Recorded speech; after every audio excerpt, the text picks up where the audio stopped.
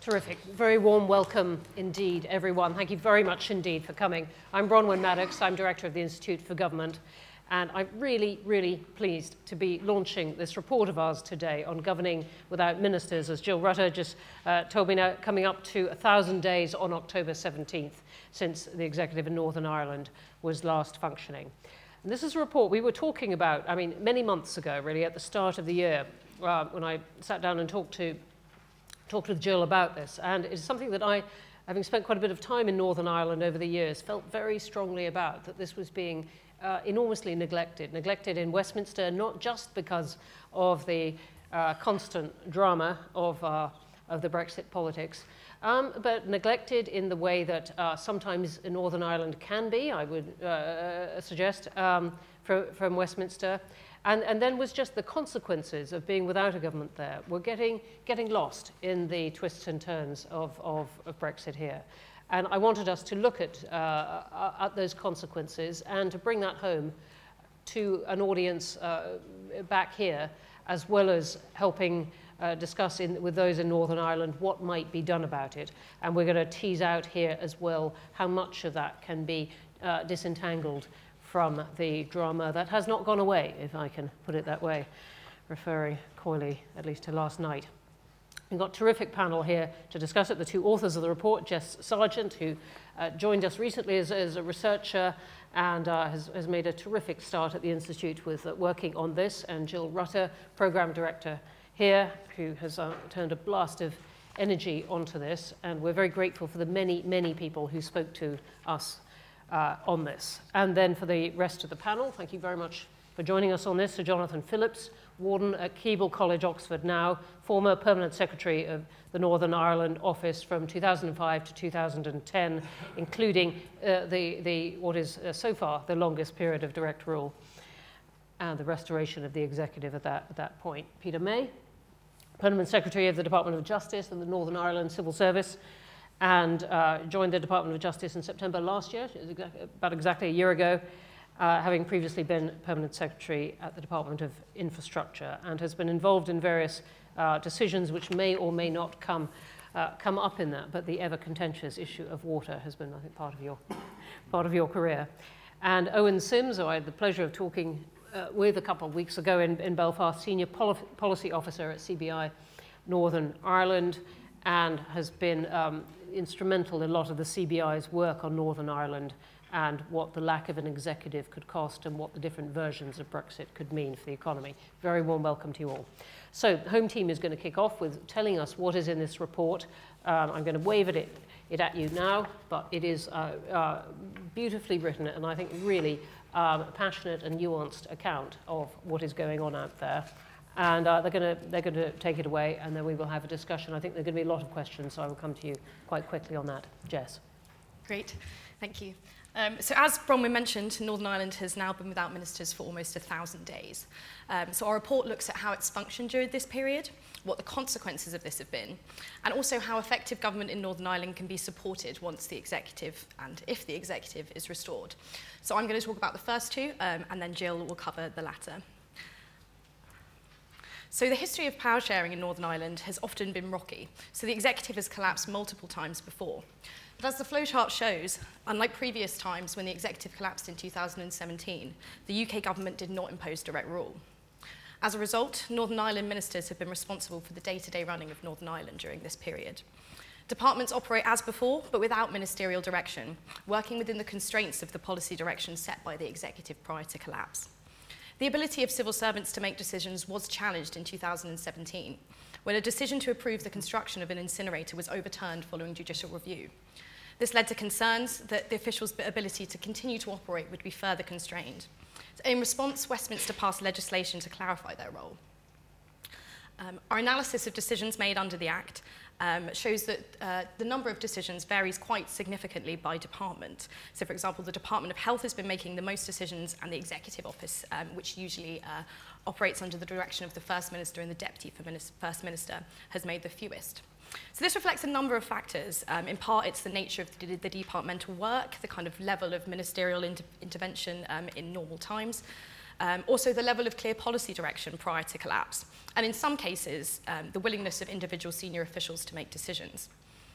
Northern Ireland officials have also been involved in preparations for Brexit, providing factual information and analysis to the UK government about the consequences for Northern Ireland. Overall, the UK government has taken a minimalist role, letting decisions build up and encouraging the political parties back into government. Westminster has legislated in devolved areas, but only really when unavoidable, to pass budgets, to set annual rates, and to prevent a further election. More substantive policy changes, such as the extension of same-sex marriage and changes to reproductive rights in Northern Ireland, have been the result of backbench amendments, not UK government policy. The lack of ministers has had serious consequences for the people of Northern Ireland.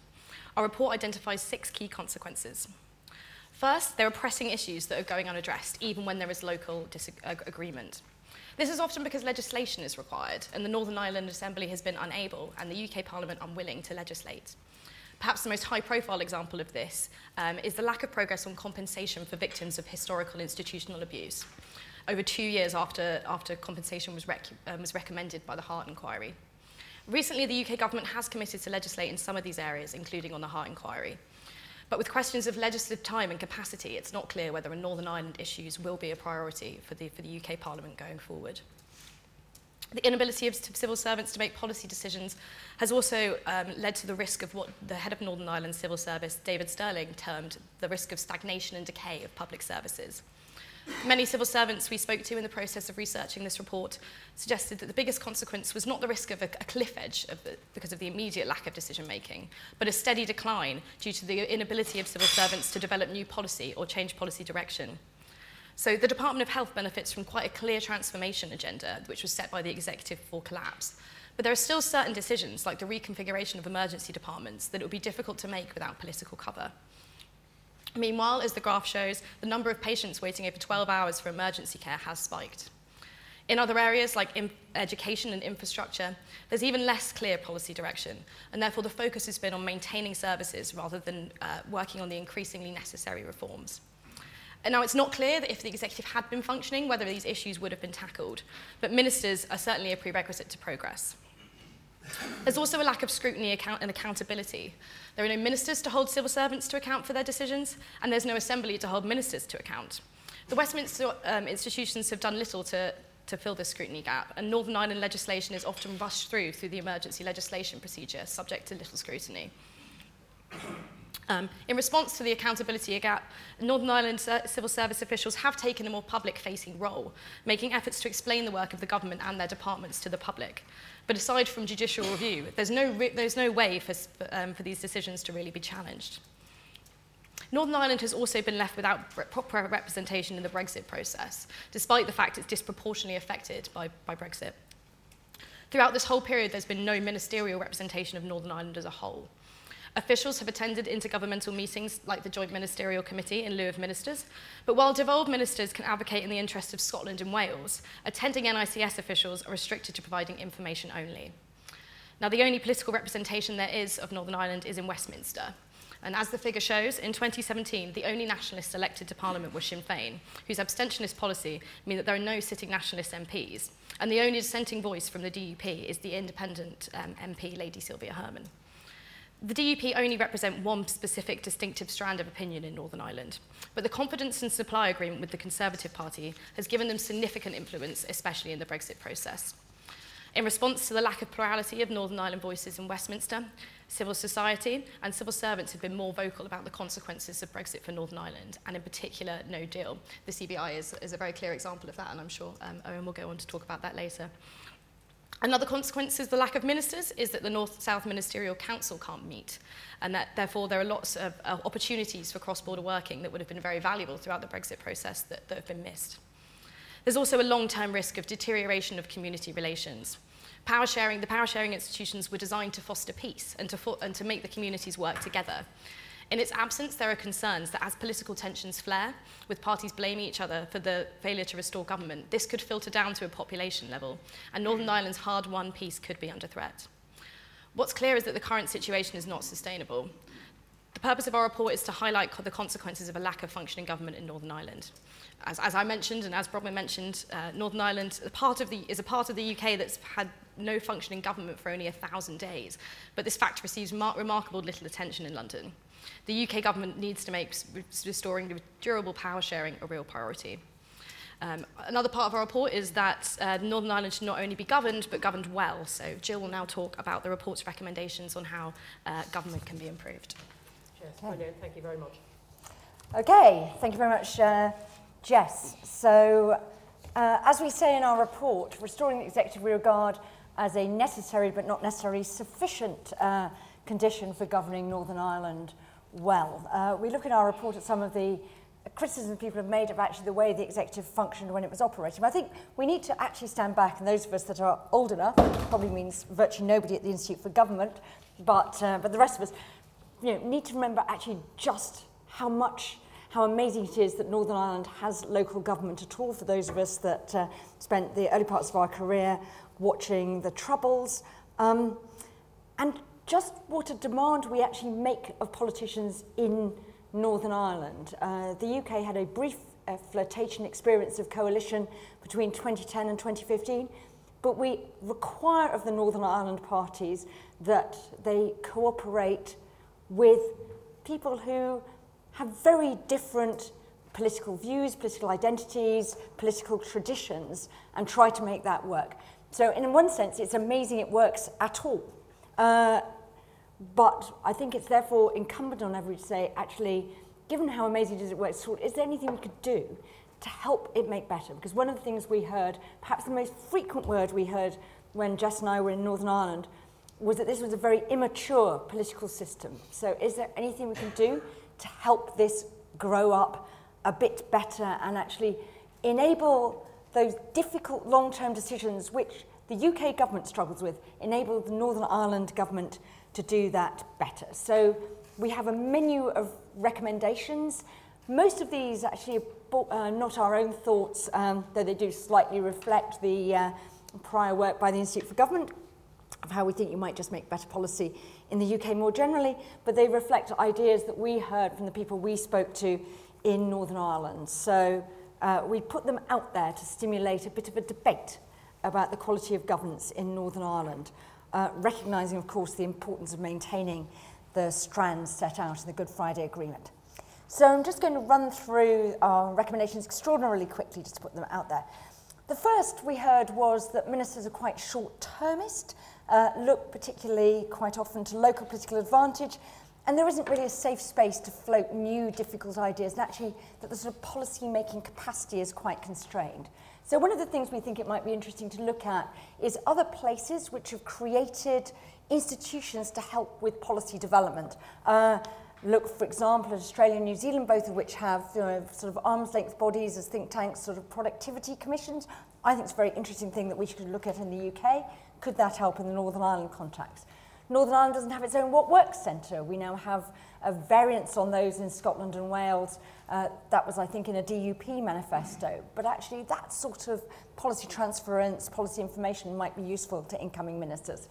And there was a commitment in the Fresh Start Agreement to establish an independent fiscal council. Would that be helpful as people are looking at the sustainability of long-term fiscal trends, something that we know the civil servants are in Northern Ireland find worrying? Would that help, particularly the gap between sort of revenues and spending going forward?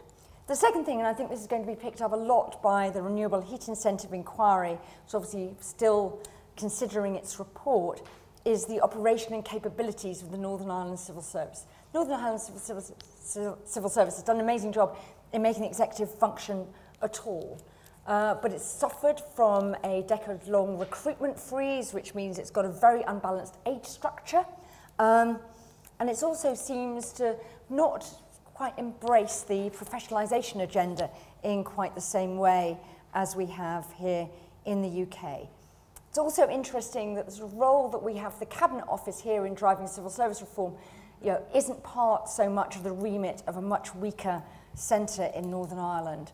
And it's quite interesting that the siloisation that we complain of here happens in spades in Northern Ireland, not least because of the way ministries are distributed, according to the D'Hondt formula, which is sort of basically like sort of picking Distributed among the teams. parties. So it's distributed among parties according to a formula, which is quite an interesting way. Just imagine if we did that over here.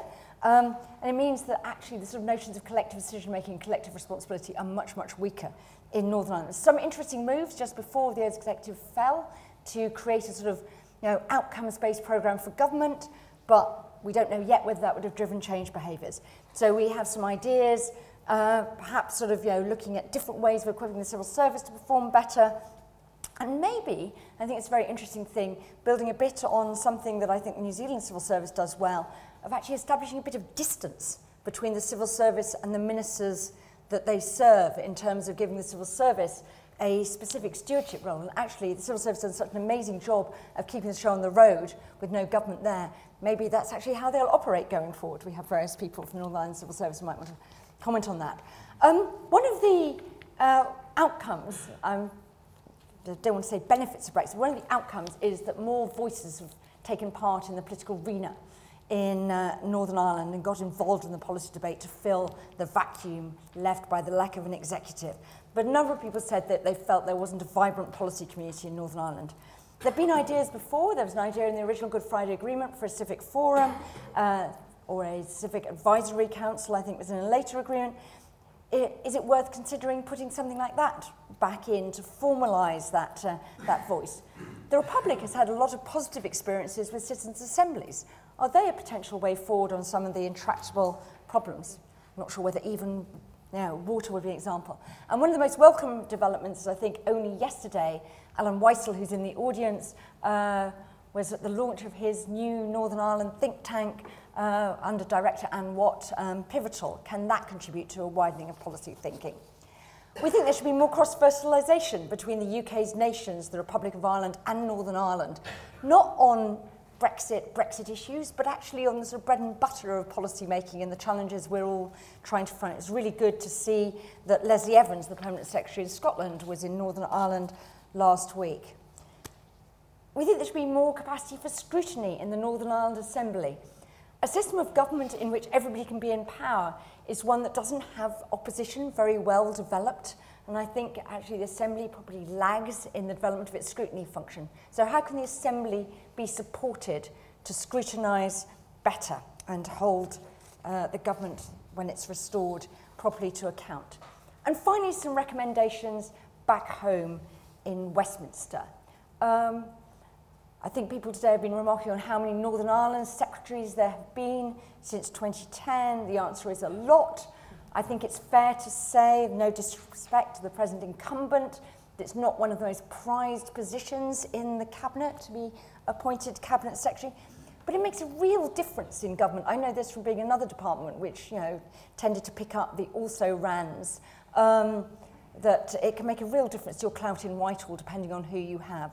So the Prime Minister needs to take their responsibility towards Northern Ireland seriously and appoint a really respected figure as Northern Ireland Secretary, and somebody who doesn't just suit party management needs, actually is going to be a credible figure in Northern Ireland and can represent Northern Ireland's interests very, very well in the UK Cabinet. They also need to be able to go to Northern Ireland quite a lot. One of the most shocking things was when Karen Bradley admitted to the Northern Ireland Affairs Committee that because of the parliamentary arithmetic, she could spend barely any time in Northern Ireland.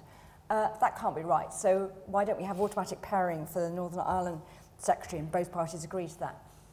The government needs to be aware of its roles and responsibilities under the Good Friday Agreement. And I think it's really interesting. They should do nothing to compromise their ability to act as an honest broker between the parties.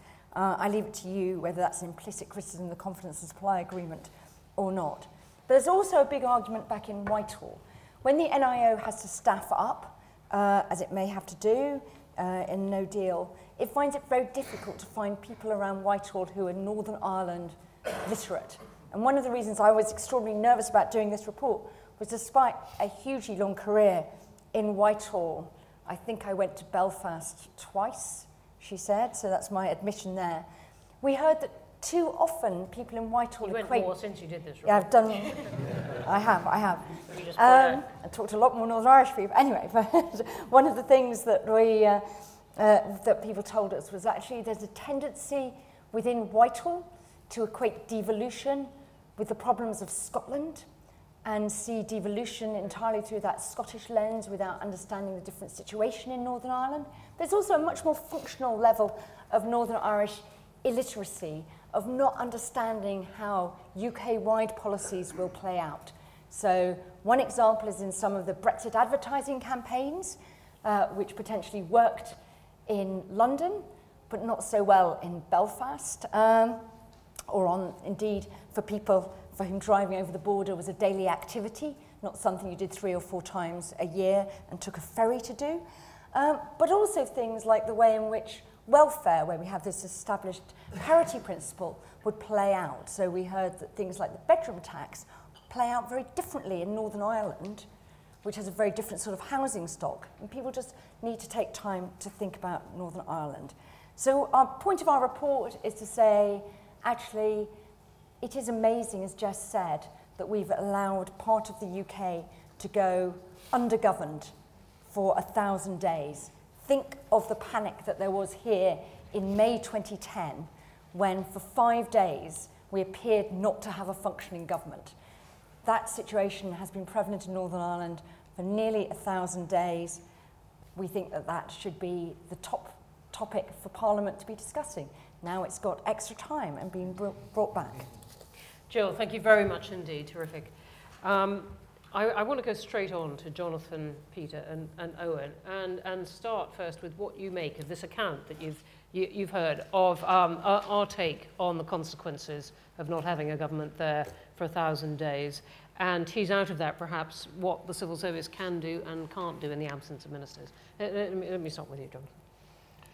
Well, first of all, let me congratulate the authors on what I think is a very good account of the history of devolution and of the recent challenges. I think it's a very impressive piece of work. And before answering your question, I just want to make 2 preliminary comments, because I think the report underplays one aspect of what the NICS has done over a very long period, despite the current problems, which is that it has sustained administration effectively in Northern Ireland in an extremely challenging, not to say at times dangerous environment. And I think that should be a starting point of our perception of the NICS, particularly at a point where it may come under significant public criticism when the RHI report comes out. This is just in the unlikely event that people don't know the renewable heat incentive is the thing that brought down the Stormont government, big row.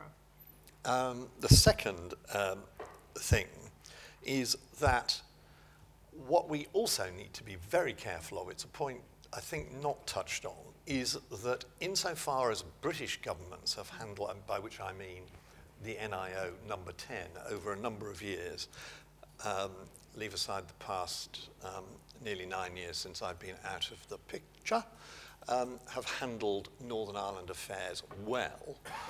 It's been against a background of a pretty consistent and strong bipartisan approach to policy on Northern Ireland.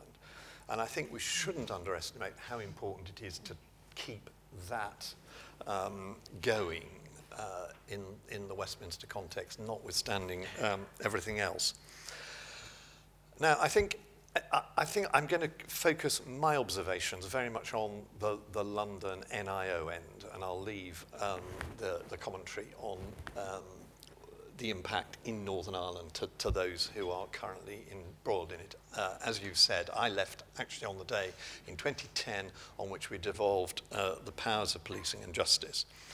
And even in what had been a relatively successful period of bringing devolution back on a relatively stable basis, it's worth remarking that the NIO's position in Northern Ireland is always difficult. Throughout its life, the institution, its ministers, and certainly its officials have been the subject of significant mistrust across the communities for different reasons. I will describe that humorously. In 2007, just before devolution was restored, I met the late Ian Paisley at a social gathering. He came up to me, I was then the permanent secretary at the Northern Ireland office, with a big grin on his face. He said, the evil one. A few days later, I met Martin McGuinness, and I told Martin what Ian Paisley had said. And he said, well, do you know what? That's the first thing on which Ian Paisley and I have agreed over the last 12 months. Mm-hmm. And that, in a humorous way, sums up the problem. I think while I have great sympathy with the recommendations in the report, I think it's worth bearing in mind just how difficult it is for the NIO to exercise influence when devolution is operating, and then when devolution is not operating in the absence of direct rule, how difficult it is to pick up the threads, because the threads have been lost. And the difficulty when devolution is operating is, I think, as simple as this. The goal of Westminster, when devolution happens, is to make it a success, to let the people who are running it get on with the job. Now, one can argue about the period since 2010 in terms of whether or not there was far too hands-off an approach, both in London and perhaps Dublin, in that spirit. But I think the spirit was well intended. We can talk more about that if you like. Gill's talked about the importance of having a big figure, a senior figure in the Northern Ireland Secretary role. And there are some additional comments about the nature of the NIO and its ability to recruit informed and effective people. Well, I'm not going to comment at all on the succession of recent Secretaries of State, but I will say that my own view is that unless and until there's a wider machinery of government change, which looks at how we handle all our constitutional issues and the issues about devolved government in Scotland, Wales and Northern Ireland, I cannot myself in the real world see that Northern Ireland, save for the dreadful circumstance in which the security situation deteriorates substantially, rising to the top of the Prime Ministerial Appointments whiteboard. I think it needs a harder think about a constitutional affairs department which takes on a character as significant as the major offices of state. And final comment from me, I think this was touched on. I think you cannot overestimate the importance of the London-Dublin link. And Tony Blair has been making that point in the last 24 hours, and I absolutely agree with it. We made significant progress in Northern Ireland when the relationship between London and Dublin progressed to a high level. I think, and I will say this by way of commentary on the period immediately after I departed, I think that relationship was allowed to deteriorate, and it was not helped, of course, by a change of leadership in Dublin. So that is also a priority for attention. Thank you very much indeed for that. And I'm going to come back to some of those points. We're all looking at constitutional things with more urgency than we were, but I want to unpick a bit with short of a whole constitutional review, whether there are things that might be done. Peter, what do you make of this? Well, first, I just join Jonathan in congratulating the Institute, in particular Gill and Jess, for the report. It's a hugely complex area, and I think the report does really good justice to the issues that they've looked at. I'll just start with perhaps a personal reflection. Jess mentioned the incinerator decision that had generated those issues. I was the soul or idiot, depending on your view, who took that decision. It's worth reflecting, I guess, in the context of this week's events, that I thought when I took the decision, it was within my powers to take that decision. I took it in good faith, and I wasn't convinced by the court judgment, but the Court of Appeal then cemented that. So there you go. And that then led to legislation that tried to clarify what was and wasn't possible. In practice, of course, all it does is it sets a public interest test that needs to be applied for all decisions that doesn't really clarify what's possible and what isn't. The consequence of the environment over the last 1,000 days, or near 1,000 days, I think fundamentally what we need to nail is that it's constitutionally and politically unacceptable in any situation to have a bureaucracy in the literal term of the word. I absolutely agree with the stagnation and decay point that David Stirling has made. There isn't a cliff edge, but there's a massive opportunity cost that is being felt across Northern Ireland because of the inability to tackle the really big issues that need to be addressed. Inevitably, while those of us who are within government are doing our best to take decisions where we can, we are constrained. Where there isn't a consensus, it is particularly difficult to take a decision. Clearly, we cannot legislate where primary or indeed any form of legislature is required in order to legislate. And we need to recognise that we still need to be fit to serve an incoming administration, which means that there needs to be a clarity about the fact that we're politically neutral as we do so.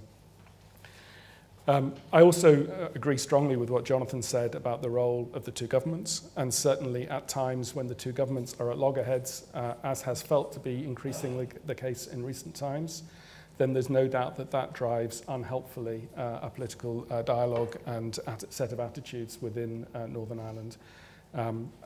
I think we have to reflect that the institutions that have been established were still finding their feet. I would, however, not be too hard on some of the politicians. We have to recognise that nowhere else in the world are essentially two political enemies expected to decide every decision together at the heart of government. That's a high bar for any set of politicians to pass. My final just set of reflections would be around the impact on the Northern Ireland civil service and the need for reform. And I think that we've had the chance to draw breath over the last 2 or 3 years and to really look at that set of issues. I think the RHI report, when it comes out in the autumn, will shine a particular light both on the political and the administrative classes in terms of what we need to do. So we've been focused very much on trying to do some short-term work to try and change some of the basics. So examples of that would include a reformed code of ethics for the Northern Ireland Civil Service with much greater clarity about the scope to challenge. And I think a greater sense ourselves of the challenges that we have in a small jurisdiction where we can't necessarily be expected to have the expertise to deal with every set of every policy agenda that needs to be addressed. But alongside that, we need to be very careful whose ideas we do co-opt, because what may seem like a good solution in London often doesn't work in a very different context in Belfast. I often think that both Edinburgh and Dublin provide a much closer set of parameters for us to look at in terms of our social and wider economic makeup. And alongside some of those issues, we're also looking at the long-term culture of the Northern Ireland Civil Service with a particular focus on our leadership. The permanent secretaries themselves have been through a leadership development programme, and that has been replicated at a number of different levels within the service to really try to be ready for the time when there is a return of political authority and to be able to address issues perhaps in a slightly different way as we go forward. So those would be some of my early comments. Peter, thanks very much indeed for that. I'm going to pick up some of the Brexit points in a moment. Owen, you're... Yep, sure. I just want to follow up by saying thank you so much for this report. It is absolutely fantastic, and it was extremely welcome, and a lot of my colleagues in CBI in Belfast were very excited to read it and to learn as well. It's great to bring the debate beyond the Irish Sea. I think that one of the most striking things that I found working in the CBI is that we do get a lot of people coming to visit from London, and it's astonishing how much they learn whenever they come over. How much fundamental policy is devolved in Northern Ireland, from water and transport to energy and environment to education, higher education, universities, people and skills are all devolved policies, and that's what I really want to bring out in the discussion, is that I think kind of building up on your paper, this is a fundamental for the economy in Northern Ireland, and not having ministers there is having a real opportunity cost to the development of policy that needs to be done in order to have long-term success and prosperity and peace in Northern Ireland. Just fundamental economic issues are kind of devolved, require ministerial oversight, and at the minute I just took some statistics before this meeting. Road maintenance is currently underfunded by the tune of 400 million. Transport infrastructure is underfunded by $1 billion. Water infrastructure underfunded by coming up to 1.5 billion. Outpatient waiting lists just released in BBC a few days ago, 100 times more in NI than in England. Eradicating NI waiting lists costs $1 billion. And universities can only accommodate 60% of students that actually apply to the university. So as a consequence, due to the unique way it's funded, a lot of students leave Northern Ireland, and there's a significant brain drain. So these are critical issues and decisions that need to be tackled and need to be looked at, and it's important that ministers come back and are able to tackle them. Regarding opportunities, the CBI has never been closer to the civil service in Northern Ireland. We've been working with them extremely closely in terms of giving them evidence and in terms of working with them on their reports. They've been absolutely incredible in their research into understanding, for example, what the opportunity cost is and what the impact of Brexit will be on the Northern Irish economy. And I'm sure we'll come to that in the questions. Thank you very much indeed. And we've only got an hour, so I want to come very quickly to the questions. Let me just ask, I'm going to ask Peter and Jill. We've actually mercifully avoided diving right into Brexit at this point and been talking about Northern Ireland government separate from that. But I wondered whether you thought that there were problems that Brexit presented, for example, a no deal, even if that seems a bit less likely at the moment, that might force the restoration of direct rule, and what that would mean at the moment. Peter, Jonathan, if you want, I want to come to Jill.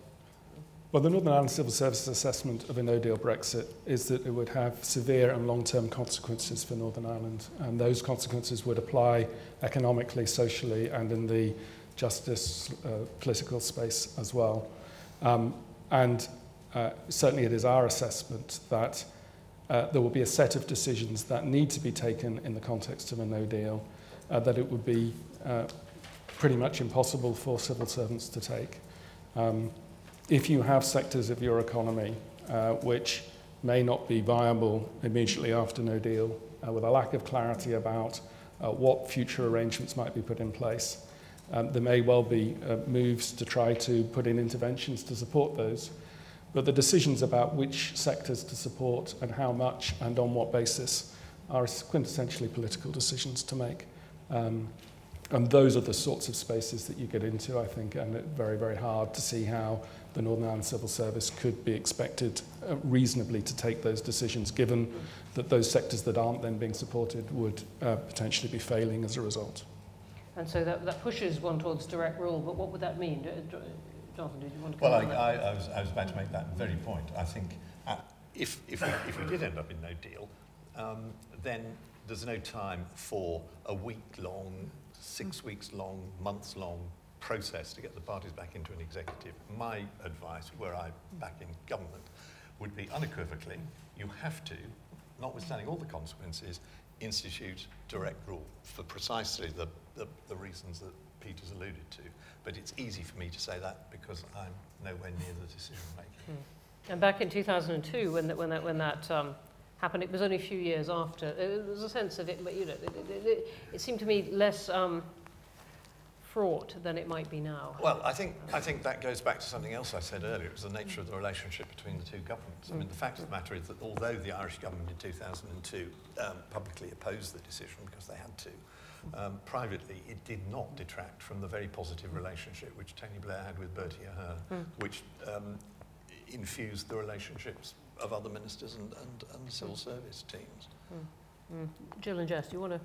Well, I think just coming in on that, I think Peter's exactly right. You can't get civil servants, particularly, one of the things we were told, and Peter mentioned his own example, is that, if you decide to bail out one company, not another, Somebody goes to court, what on earth's going to happen there? I mean, you need political cover and accountability for the sorts of decisions. And a responsible government, we said it in the report Joe, Owen, Maddie, Tim, Jack and I did in August, said a responsible government would be putting in place those powers now to have them available from day one. Don't know whether that's feasible given the legislative blocks in government to take powers, sort that out. But as Jonathan says, it is much more complicated now because the relationship with the Irish government is not in a good place because of Brexit, so that makes it much more difficult.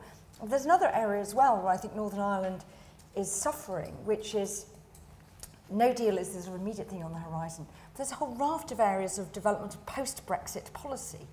If you look at agriculture, which really matters for Northern Ireland, it's a big part of the economy. Michael Gove had very clear ideas of how agriculture support should develop in England. The Scots and the Welsh governments have a very different view of how they want agricultural support to develop. Northern Ireland civil servants cannot, on their own bat decide whether to go with a sort of Scottish-Welsh style scheme or an English payments for public goods style scheme. Those are very big decisions about the future direction that you can't ask civil servants to make, and where they have no political cover, because actually when the executive fell at the start of 2017, people were not thinking about what does our post-Brexit economic regime look like. Jess, did you want to add anything? Yeah, I mean, the UK government has kind of alluded to the fact that some form of additional powers, as they tend to phrase it, will be needed in the event of no deal. And they've made suggestions that they might just seek powers in certain areas, or whether there be some kind of pay-as-you-go direct rule. Some people have described it. But I think the government needs to make sure that it has all those tools in their toolbox in the event that there is no deal. And I think trying to kind of pick and choose these powers could be very problematic, and also leave a lot of the other issues unaddressed, like the issues around public services and such like. But this situation has been going on for 2.5 years, and with or without no deal, it's clearly unsustainable. Thanks. I'm going to come down to questions. I just want to emphasise one point that Jill and Jonathan and Peter have made about reminding us of just the difficulty of getting the government working even in the good days. And I think it's absolutely worth remembering that illustration provided on our wall of what an achievement it was seen to be. I spent a lot of time in the years after the Good Friday Agreement in assorted war zones in Iraq and the Balkans and so on, where the UK accepted a lot of compliments as if it had been the only actor in achieving the Good Friday Agreement. But the thrust of diplomacy in a lot of those desperate places was very much to separate groups of people who couldn't stand each other, who had been fighting, and the compliments at least recognised that the UK and the Republic and the US and its part and everyone in Northern Ireland had tried to get it the opposite working, of actually groups of people working together, and it had been an achievement. Questions? Let's start here, and now I'll come to... Simon Webb, can I talk a bit about the security dimension? I mean, unlike Jill, I spent 18 months of my young civil service career in Northern Ireland as an advisor to the Army, and I remember it very well. And I was there a couple of weeks ago talking happily both to the IRA and the UVF. My question is, how would we know in time that the security situation might be deteriorating against, and who would be able to do what about it? I'm looking a bit at Peter, and maybe...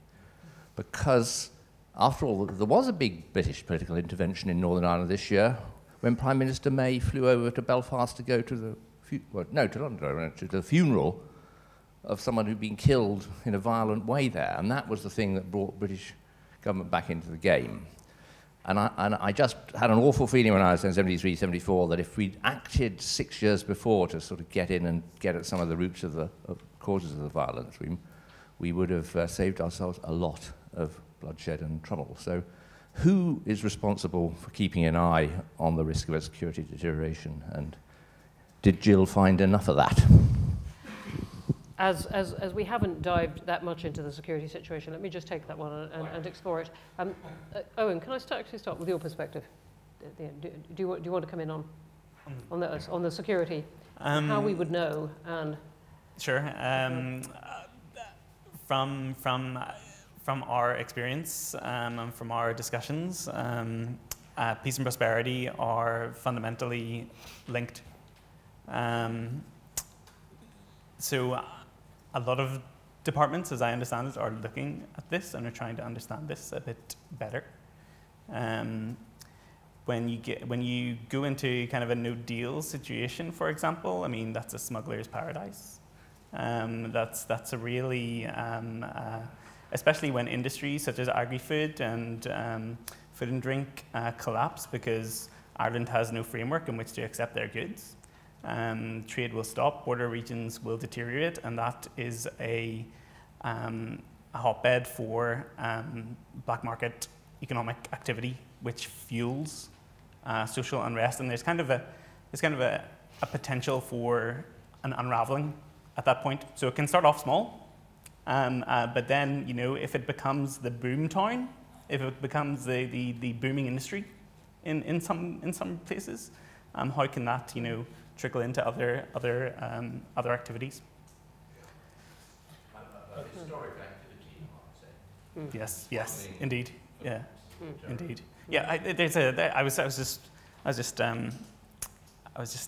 doing a bit of Googling before this, and there is the town of Pedigo, half of which is in Donegal and half of which is in Fermanagh, and prior to joining the single market and customs union, smuggling was an everyday activity. It's you can't not do it, so it's interesting.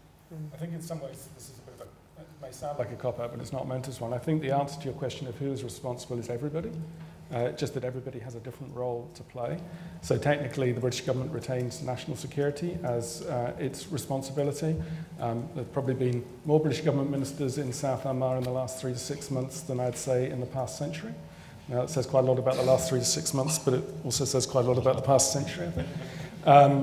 Yesterday I was at an organised crime cross-border conference where the PSNI, the An Garda Síochána and the various other law enforcement agencies come together. I think Owen's absolutely right to highlight that there are key risk factors associated with Brexit around organised crime, which could leach into providing funding for subversive organisations as well. I think that it's not inevitable that there'll be an upsurge in the security situation as a result of Brexit. It is just that the risk factors are greater, and there's obviously risk factors around public disorder, some of which are shared here, but which may have a slightly different dimension in Northern Ireland. You got this far without mentioning the possibility of a border poll and what that would do to sentiment and security. There will be many different views on the impact on a border poll, and I personally think that whatever the shifts in opinion, and even if we get to a point at which British ministers looking at their obligation to consider the need for a border poll conclude that one's inevitable, there's a whole other aspect, which is the context in which that poll takes place. I mean, to take just one example, what is the degree of preparation in Dublin to put a framework, if you like, an offering, an expression of intent on the table which would inform a poll? I personally don't think that's the immediate issue which should be taking our attention. There are much more immediate ones, and they're linked to the analogy which Simon's question draws between the half-decade or more before direct rule was imposed in 72 and the current position. I mean, the fact is what successive British governments had not done since the Second World War, and I won't bore on about the history, is focus on the underlying issues which were the tinder, if you like. And the equivalent now, candidly, leave aside RHI and the immediate causes of the downfall of the executive in 2017, but the immediate context is Brexit. Brexit needs sorting. Fine. Let's press on. Let me take a couple now here and then at the back. And there's a microphone. Will be a microphone. Great. Thank you. Andrew McCormick, I'm in the Northern Ireland Civil Service. So just to draw out, in a way, what's the alternative to where we are now? This is something we wrestle with within the team, and I will yield to no one in my view that what we have at the present time is, absolutely illegitimate. My comfort to UK government is actually the only available alternatives are worse, as in direct rule is worse because it is one-sided, and especially in the present Parliament would be seen as a very unacceptable outcome. Equally then any because move, of the influence of the DUP. Yes, equally then any move to have what was sometimes called direct rule with a green tinge. It was talked about in the run-up to devolution in 06-07 is equally unthinkable in the present context. So I think no deal takes us there, as has been said, because at that point the balance between reasonable governance and political acceptability just shifts in that important way. But absent that, finding a way back is what really matters, and that takes us into how to restore a confident process, how to secure both of the main parties back into a process. A lot of work has gone into that in the last number of months, but I think that's in a way the hardest. I'm trying to find the hardest question for comment is how do we find our way back here? Great, thank you for that. There's all right, one next to you, and I'm going to take one at the back as well. Please Sure. go ahead. My name is Imran Khan. Thank you. So sorry I didn't hear that. My name is Imran Khan. Thank you. My question is, I'm not from the UK, so you will realize it from my question. How could it actually happen that the government in Northern Ireland collapsed, and then how could it happen that it was allowed to happen for 1,000 days? Does not really. What is systemically wrong in the government system that could really allow that to happen? Yes. Thank you very much indeed. And let's go to the back. Someone suddenly got coy. Wasn't there one at the back? No. My question is rather similar to the first question, in that there is. I was just wondering whether imposing direct rule, instituting direct rule rather, would that create a disincentive for reforming or bringing back in the Northern Ireland executive, given that the DUP is in confidence and supply with the UK government? All right, thanks very much. So we've got three. Andrew's on what is the alternative and how do we get back from here? Imran's on how could this have happened, and the last one on direct rule. Thoughts, Jill? Do you want to and Jess I'm very possibly interested come in in? Jonathan's experience. Jonathan, Yeah. after all, succeeded in bringing direct rule, ending direct In- rule. So I think it would be very interesting All right. if he were doing this now, because one of the things that no one has been willing to talk to us about is the state of play on the talks. And that's one reason why we don't cover that at all, because everybody's very clear that they couldn't talk to us about what was going on in the talks. But I think your point about the sort of DUP's alternative route of influence through the Confidence Supply Agreement is one reason why we think in our report that Westminster parties the UK Westminster parties need to think very carefully about their relationship with one or other of the parties in Northern Ireland, because if they are seen to have a sort of they're obviously going to be ideologically close to one or the other. I mean, Labour would have a relationship with the SDLP and stuff like that, so don't be totally naive on that. But to have a sort of formal relationship of dependence actually is incredibly difficult to square with being seen to be the sort of more neutral arbiter between the parties. And I think that's one of the very important roles that the UK government has to play to get power sharing executives back up and running, even more so when it can't do a sort of very effective double act with the Republic, because it has managed to put that relationship into a very bad place compared to where it has been before. But I'm very interested in Jonathan's comments on There you go, Jonathan. bringing it back Perfectly into set up. where there was a very different sort of tactic to the Yeah. sort of making no decisions and basically sort of almost shaming the parties back into power by saying we're making no decisions. So, we're not compensating the victims of historical abuse and it's your fault. The trouble is that actually people thought it was Karen Bradley's fault. So that didn't sort of, redound inordinately well. It didn't seem to put enough pressure on the party to get them back. Well, I think you just demonstrated you're an incredibly fast learner, but everyone knew that before you did this report. I just want to make one preliminary comment. When I talked earlier about introducing direct rule, just for the avoidance of any doubt, it was in the context of if we have a no deal. Otherwise, I entirely understand the articulation of the problem as Andrew's just outlined it. So I think absolutely critical to this, in addition to the point about the relationship between the Conservative Party here and the DUP, is the relationship between London and Dublin.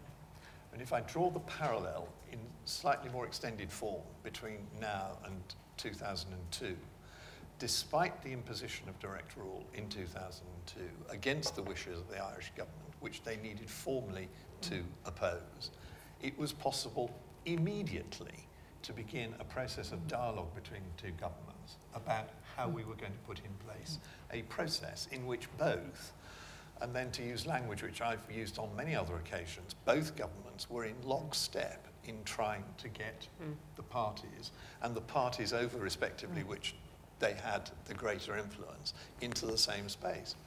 And this is not a counsel of despair or despondency, but I think it's hugely important to focus on it. Unless until we get back to that position, the likelihood of achieving an effective, and I underline effective, restoration is highly unlikely. And Andrew, do you have an answer? If not an answer, do you have a... Yeah. The way back is through the two governments being co-guarantors of the agreements, fulfilling that responsibility. Right, thanks.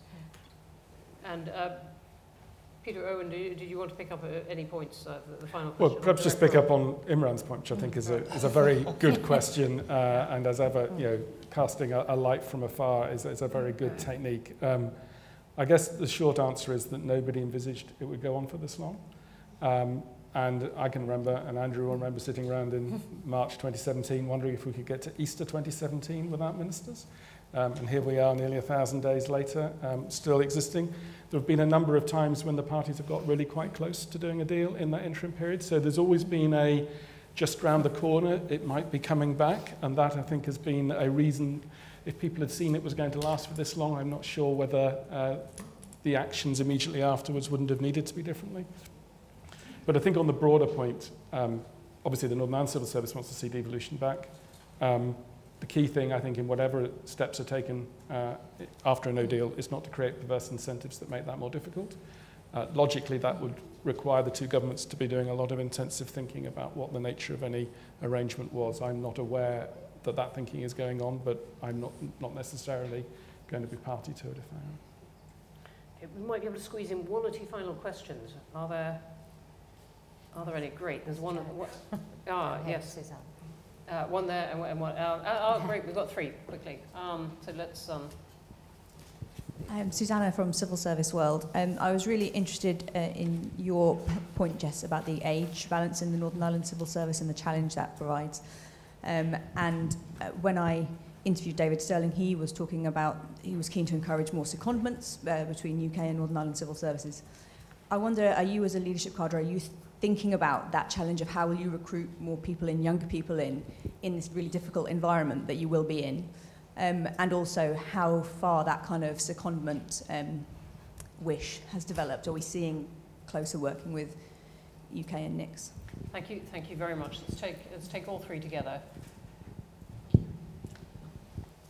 Somewhere in the middle. Yes, thank you. And then right at the back. Hi, I'm Elizabeth Stephen, High Commissioner of Canada. I'm interested in the points that were made about the lack of Northern Ireland literacy in the UK civil service. So I just wonder if the panel has thoughts on how easy it would be to move to a direct rule model if that became necessary and desirable at any point. Thank you. Great, thank you very much indeed. And at the back. Joe Owen from the Institute for Government. I have a question about the Brexit process and one of the proposals that has been floated recently around a Stormont lock around the backstop, and whether the panellists think that power sharing could ever withhold having to make a decision around aligning with the EU and Ireland more, or aligning with Great Britain and the UK. Great. And in 20 seconds, Joe, explain the Stormont lock for the benefit of the We're audience. still waiting for the government to explain exactly how it would work.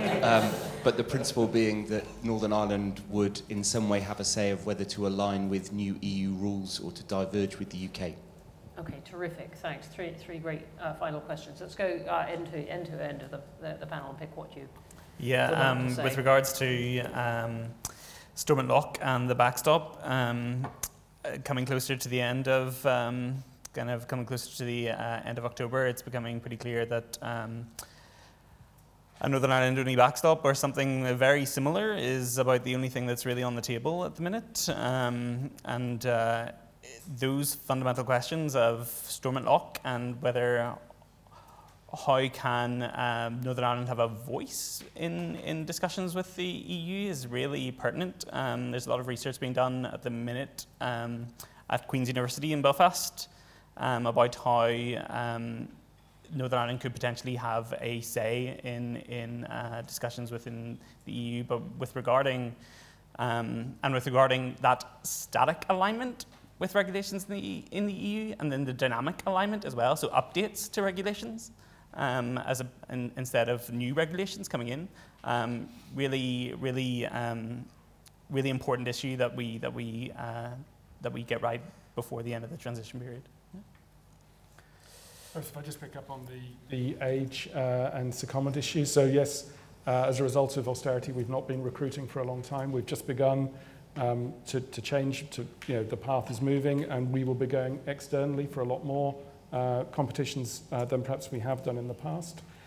We need to be careful we're not discriminating on grounds of age, but of course one of the things we would like to see is that we're more representative of the community we serve. Secondment policy remains quite restrictive. But I, for example, am currently in negotiation with the Scottish Government for a secondment, and we do have a resource where we have highly specialist needs. We tend to use the Strategic Investment Board that was established as part of the devolutions by devolved ministers as a means of trying to meet some of those pressures. But we have more to do in that area, I think it's fair to say. Shall I pick up the Northern Ireland literacy point here? I mean, a very key aspect of direct rule, and it's well articulated in the report, so read the report, is that, of course, once direct rule is instituted, these guys, Andrew, Peter, and all their colleagues are, for better or for worse, reporting to Westminster politicians who are the ministerial team. So there is at once a political oversight of Northern Ireland, which, if you like, doesn't require an additional degree of literacy. I think there's a wider question, which is also touched on, which Jill touched on at the beginning, and I only briefly went into, which is the NIO going forward is an organisation which is now not as attractive, perhaps, or hasn't been as attractive to many in Whitehall, because the issues with which it has been dealing have not had the focus that they had during the Troubles. Well, I think there are various routes through to dealing with that problem, one of which is a wider machinery of government change, but that's not relevant to an immediate imposition of direct rule in a few weeks' time, if that's needed. Thank you. Jill and Jess. So just to finish, I think it's all extremely good points. I think one of the things that's very important in the Brexit process is that, if ministers are looking at something like a Stormont lock to get them out of jail on how to manage Brexit, they need to think through how will that play out long term, because we can't have a position where we create a system where we further destabilise a system of government that is still quite fragile. Quite a lot of our sort of recommendations saying actually, it is, and I think both Jonathan is absolutely right. It is an amazing achievement this government has worked at all. To get Imran's question, one reason why it collapses is because we basically say that if both parties, if two of the major traditions won't take part in the government, you don't get a government. We don't say that anywhere else in the UK. So it is an amazing form of government that we have invented here to answer some really big problems. And it is incumbent, I think, on the UK government to take those responsibilities, I think, really very seriously, and perhaps more controversially, more seriously than they have appeared to do in the past few years, as they've become very obsessed with their Brexit agenda. And I think they really need to play out, how do we think that will work through? And are the institutions going to be able to cope with the demands we are putting on them? And one of the questions there is, is this going to be a big issue or a small issue? We don't know what the form of future relationship between the UK and the EU is. So we don't know if this is an issue that comes up on one obscure technical standard once a year, or is something that is a decision that has to be made every day, every week, that there's a new piece of EU legislation. That really, really matters, I think. So I would just say, think about Northern Ireland very carefully. We don't even know the scale of the problem to add to the many things we don't know. Just a final thought on. Yeah, absolutely. I mean, just to add to that, the big kind of issue with the Stormont lock is that what happens if there is no Stormont institutions? There haven't been for 2.5 years. There's no guarantee that they will be restored. And so it can't be used as the get out of jail free card. Another issue also is whether that would be acceptable to the EU, if there's the possibility that Northern Ireland might vote to diverge from the EU. The kind of perhaps the one thing that might allow them to accept that is the fact that any decision in the Assembly, assuming that it operates the same and there are no changes to the way it works, is that decision would be subject to a petition of concern, which means that it could be blocked by one or the other communities. Now that might make it more acceptable to the EU if the decision to diverge from the EU law could then be blocked by nationalists in the Assembly. But that's a big risk for them to take, and kind of, as Jill said, we need to think seriously about the implications in the long term rather than just what might work right now. We're going to have to pause there. Thank you very much indeed for those last thoughts. Thanks for terrific questions. We clearly could go on for quite a long time. Events mean that we are probably going to keep discussing this for quite a long time, and we'll certainly look to follow up this really terrific report, which I'm really proud that the Institute has done. Please join me in thanking the panel, particularly those who have travelled not from round the corner, and that includes everyone here. I guess that covers Keble as well as Northern Ireland. Thank you very much indeed for coming. Thank you.